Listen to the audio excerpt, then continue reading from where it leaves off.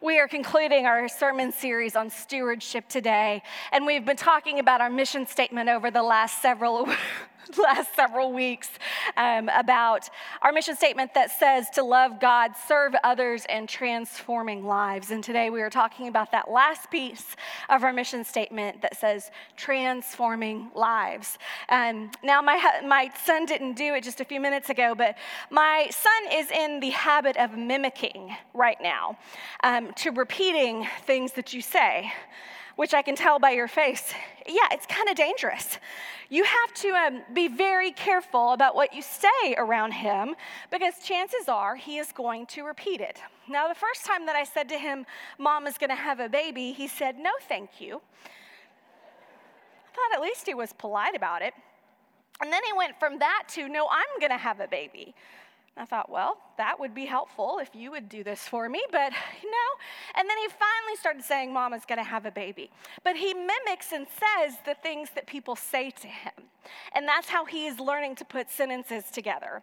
And this past week, when he wasn't with us, he was with his grandparents, he came home and he started doing this really interesting thing.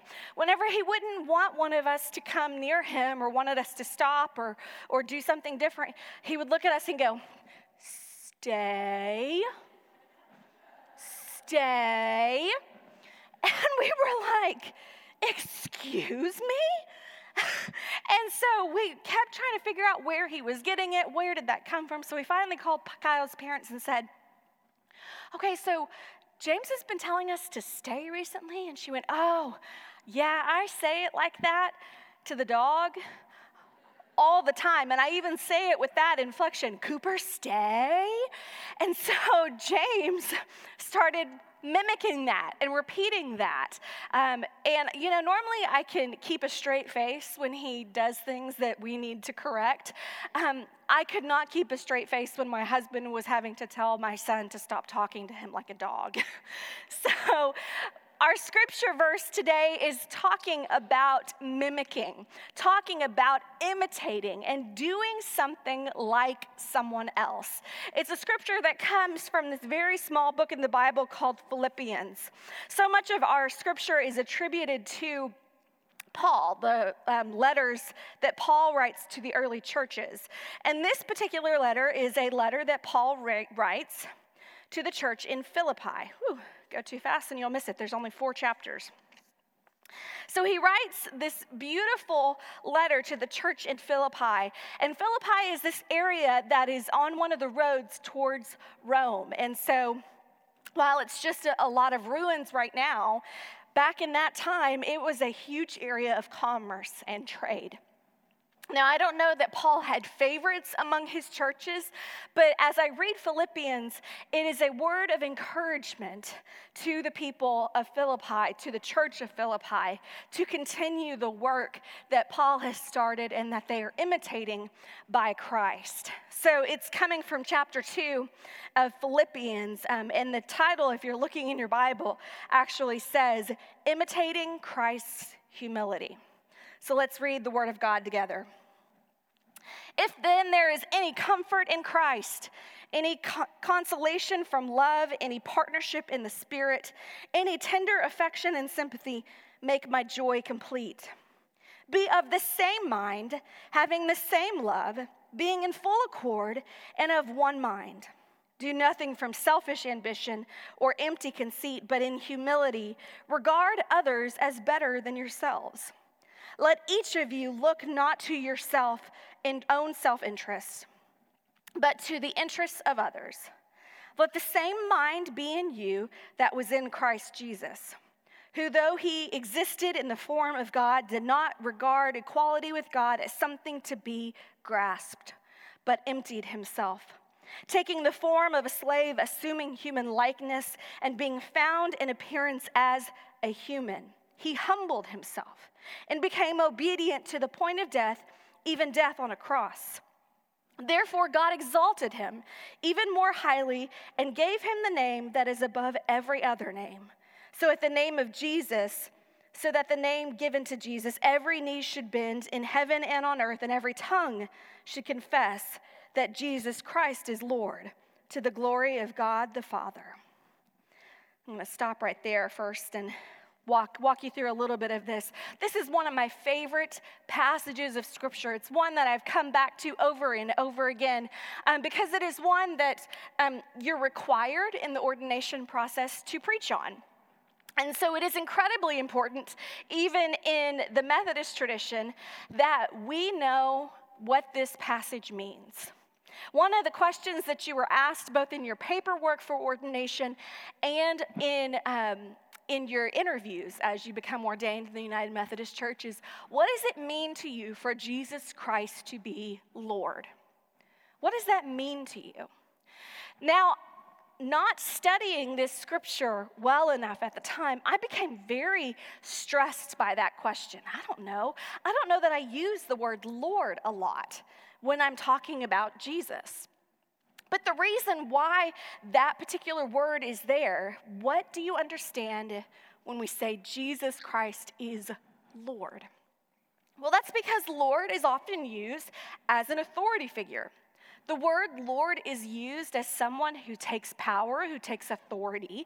But what we read in this scripture in Philippians, before we read that every knee shall bow and every tongue confess that Jesus Christ is Lord, is that what it means for Jesus Christ to be Lord is that Jesus humbled himself. And not only humbled himself as a servant to the point of death, even death on the cross. So for Jesus Christ to be named Lord and to be exalted as Lord does not mean that we give Jesus the same kind of kingship and power that we think of, maybe in the Roman Empire or in our culture today. What it means for Jesus to be Lord is actually turned on its head. It means something actually a lot more radical. For Jesus Christ to be Lord, it means that he put others before him. In fact, he put every single person in front of him, humbled himself to the point of death, even death on a cross. If you're reading this scripture in your Bible, when you get to verses 6 through 11, you notice that there is a break, and it's actually written as a poem. It's written as a liturgy, and what it's called and what it's quoting here, what Paul is quoting here, is actually the Christ hymn. And so this particular passage of scripture that's called the Christ hymn, that starts with, who, though he existed in the form of God, did not regard equality with God as something to be grasped, but humbled himself, and ends with, and every tongue should confess that Jesus Christ is Lord. This Christ hymn was spoken and sung by the early church over and over again as a reminder that to be the people of God, to be Christ-like, the point and the tenet, the most essential part of who Jesus was and why we name Jesus as Lord, has to do with this word, humility. This is one of those words that we hear Paul talk about later in Galatians when he's talking to a different church, and he's naming the fruits of the Spirit. He says that the Holy Spirit has given us gifts. They're called fruits of the Spirit.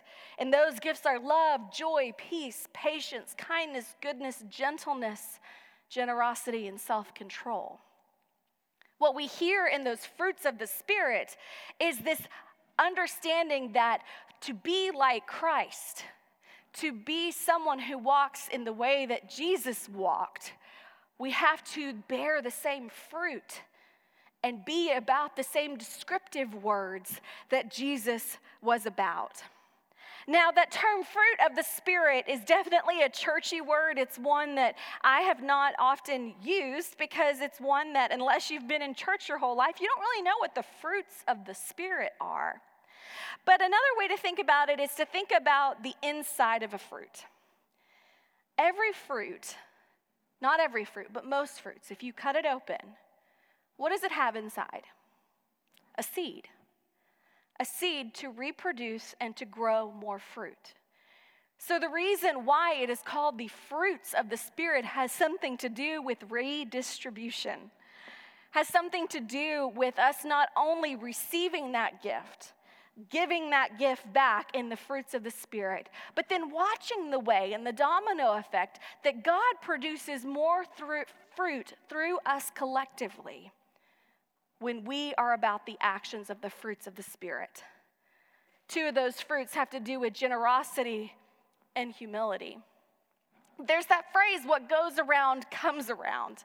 And I've often thought about that phrase in sort of a haunting way, that if you do something negative or that if you do something that others don't like, well, it's going to come around. It's going to come around on you again, so beware. But I wonder if we can hear that a little bit differently through the fruits of the Spirit. What goes around comes around. Have you ever been in a drive-through line and gotten up to the window after you've ordered your food, and the person at the counter says, I'm sorry, the person in front of you has already paid for your meal. You can go on. That's happened to me once or twice. And what I've noticed in that is that it not only cheers up my day, it not only is a gift that reminds me that people are good and that the people are awesome, but then it empowers me to do the same. The last time I was in a drive-through, I was so humbled by that experience, and I was so encouraged by somebody doing something for me who didn't know who I was or didn't know how much I had ordered, and doing that selfless act that I got out of the drive-through and then went, oh, I should have done that. I should have paid it forward and done that for the next person. So I went back around and saw the cashier again and said, hey, I want to pay for the person in line behind me. What goes around comes around. What we give, the fruit that we bear, has the possibility through the Holy Spirit to be produced and redistributed and to grow in abundance in the way that Jesus talks about. But only if we put those words, those descriptive words, to action. I find that humility and generosity are maybe the most difficult ones I struggle with in the fruits of the Spirit, but they're also the most transformative ones. When we talk about our mission statement, transforming lives, well, that starts with us. That starts with our life being transformed. I don't know about you, but I'm someone who struggles with humility. I struggle in a culture that is very competitive and even in a family that is very competitive, to want to be the best, to want to stand out, and to want to go the furthest. And I struggle with generosity. So much so that when I went into ministry, this became a really difficult place for me. Now, as I said earlier, my mom taught me well. She modeled for me well the act of giving and the act of generosity.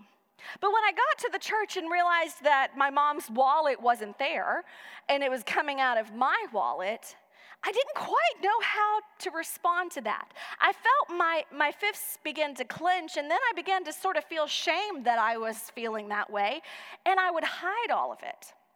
So I heard in a sermon one time with a pastor who said, here's maybe a place to start. If you are not ready to make a pledge or to know at the beginning of the year how much you want to give every week, what if every week when you came in, whatever is in your wallet, you put in the plate? I thought, okay, yeah, I can do that. That sounds like that prayer, with all that I have and all that I am, with whatever I have right in front of me, I'm going to give it to God. And so, the first time I had a couple of dollars on me, and that felt good. And the next time I had a 20 on me, and I thought, that even feels better. And then we got around to my birthday.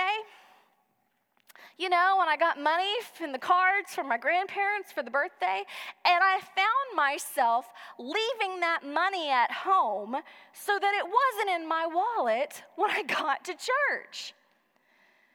Do you see how hard it is for us to let go of the things that we have control over? Do you see how difficult it is when we try to give it to God, put it in God's hands, put God before ourselves? How often that maybe means that we do so with a clenched fist. The last part of this scripture that I want to read to you is from verses 12 and 13. Paul gives us a little bit of a glimpse as to maybe how we can work on this. Paul says, therefore, my beloved, just as you have always obeyed me, not only in my presence, but much more in my absence, work on your own salvation with fear and trembling. For it is God who is at work in you, enabling you both to will and to work for his good pleasure. Therefore, because you are beloved children of God, work out your own salvation. I love that Paul there, even though this is translated from the Greek, I love that it says work out. Because it's an exercise. I don't know about you, but I'm not somebody that is very good at group exercise, and I'm not actually very good at exercising in general. I find that my attitude becomes frustrating. Even if it's somebody on the screen, I tried to do the Peloton thing for a while, where they're talking to you and motivating you. And I found myself saying really bad words to those instructors as we kept going on and on and on. And the bike was staying in the same place. Work out your salvation.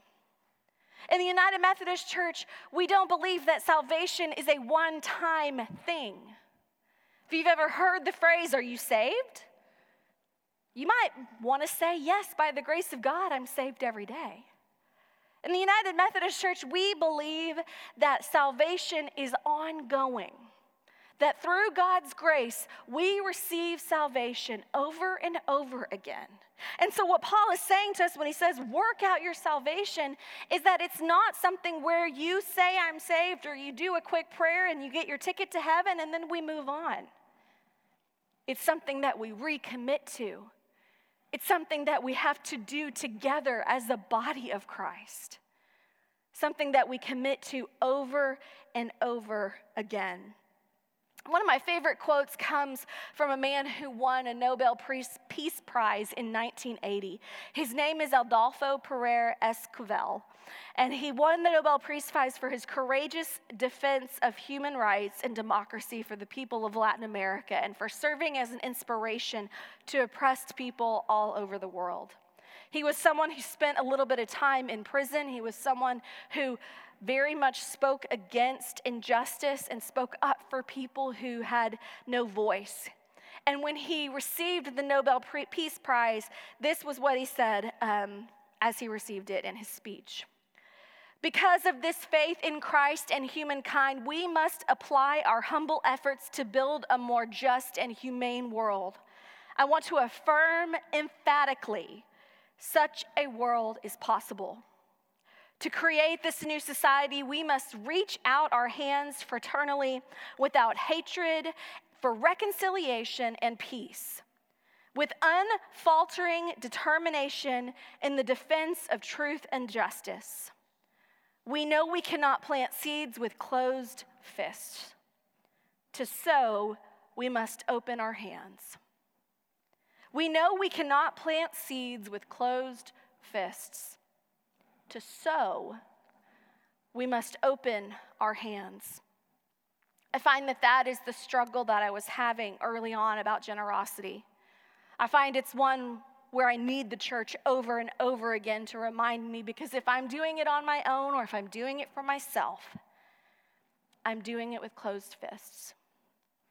If you want to grab the most amount of sand, if you do it with one hand and take hold of it, the sand's going to fall through your fingers.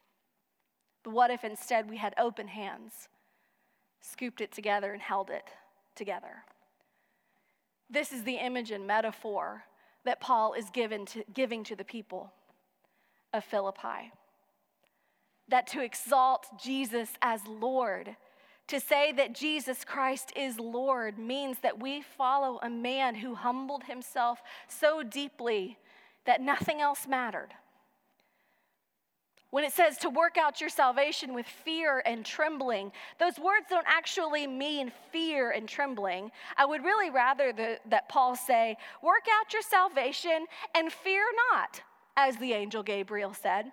But instead he says, work it out with fear and trembling. And what those words mean are with awe and with reverence. And in the very last piece of chapter 2, Paul tells us to shine like stars in the sky. And for a man who was not very metaphorical all the time, I appreciate that image, because when you think about the stars and the sky and the galaxy, you have this image of awe and reverence, fear and trembling. of how great the galaxy is and how small we are, and yet God puts us right next to that grandness and says we are good and important too. Work out that salvation with awe and reverence, constantly directed towards who God is and the teachings of Jesus Christ. So for us, so that we don't have a clenched fist, we have to work it out. We have to figure it out in a new way. One of the questions that I realized I was too scared to ask when it came to generosity and to stewardship, and any time that the church and the preachers started talking about giving our money to the church, I began to ask, okay, but why here? I know the Bible says, I know that Jesus says that a tithe is 10% of your income. I know that that's biblical, so okay, I get that. But what about that connection of giving it to the church? Because it may be my generation, but there's a lot of really great nonprofits and places I could give my money. Why the church? Are we really sure that Jesus meant the local church when Jesus said to give our tithes, 10% of our income, back to God? Does the church equate God? Now, those are all questions that I've had to wrestle with and ones that I'm able to name out loud now because they're ones that I had to find the answer to. Just like in the church, you have memberships other places. And even when you don't have an official membership other places, you have loyalty other places. Think for a second about where you buy your groceries. Do you have a place that you go that's your place to buy groceries? Are there certain products that you buy that you have brand loyalty to? I would say without a doubt that I have brand loyalty to Bluebell ice cream. If I'm going to be buying ice cream, it's going to be Bluebell. If I'm going to be buying shoes, I'm going to be buying Tom's. I have brand loyalty to certain things. And when I began to think about Jesus saying giving back to God, what we have to do in stewardship is not just a reflection of our own generosity, but it's a reflection of the mission of this church. The time of stewardship is a time for us to evaluate together the mission of this church. And for you each individually to say, is this where I'm committed? Is this the place where I see the people of God at work, loving God, serving others, and transforming lives? As someone who's now been at 5 different churches, I've had to ask that question a lot. This year, it was a difficult question for us. At the same time that a pledge card was in our mailbox this year from Christ United Methodist Church, that same week we were at the doctor's office doing a sonogram and seeing our sweet baby. And then later that week, we were at a car dealership buying a new car. It wasn't as fun. But in both of those places, we were given some financial statements. We were taken to the finance office over at the hospital and so that they could talk to us about a financial plan to pay for this baby that we're having. And then, of course, as we put down money for a new car, they walked us through the financial plan and the monthly payment. And all in the same week, the numbers started to add up to the monthly payments that my husband and I are now going to start needing to give to other places. Now, I know I'm not alone in this. I know I'm not the only one with bills. I know I'm not the only one with a family. But you may be like me and looking at your budget and looking at your finances right now going, gosh, things are tight. Can I actually commit to the church again when things are this tight? What I know from my life is that it starts with my heart. Transformation is not about making the numbers work. It starts with my heart. And I don't know that I'd call it brand loyalty, but I would say that if I call myself a Christian, a follower of Christ, then generosity has to be at the forefront of who I am. It has to be at the forefront of what I model for my children, just like my mom modeled it for me. My prayer for each one of us today is that as we commit once again and pledge once again to this church, that it's both an individual and collective act of worship that we do together. Individual in the sense that you re-up your membership in some way, re-up your covenant with God in some way, because we need that constant reminder and we need one another to remind ourselves of how to follow Christ. And that we do this act collectively as a community together, because Christ United Methodist Church is the place that we believe and that we call home, that we follow and act upon a mission of loving God and serving others and transforming lives.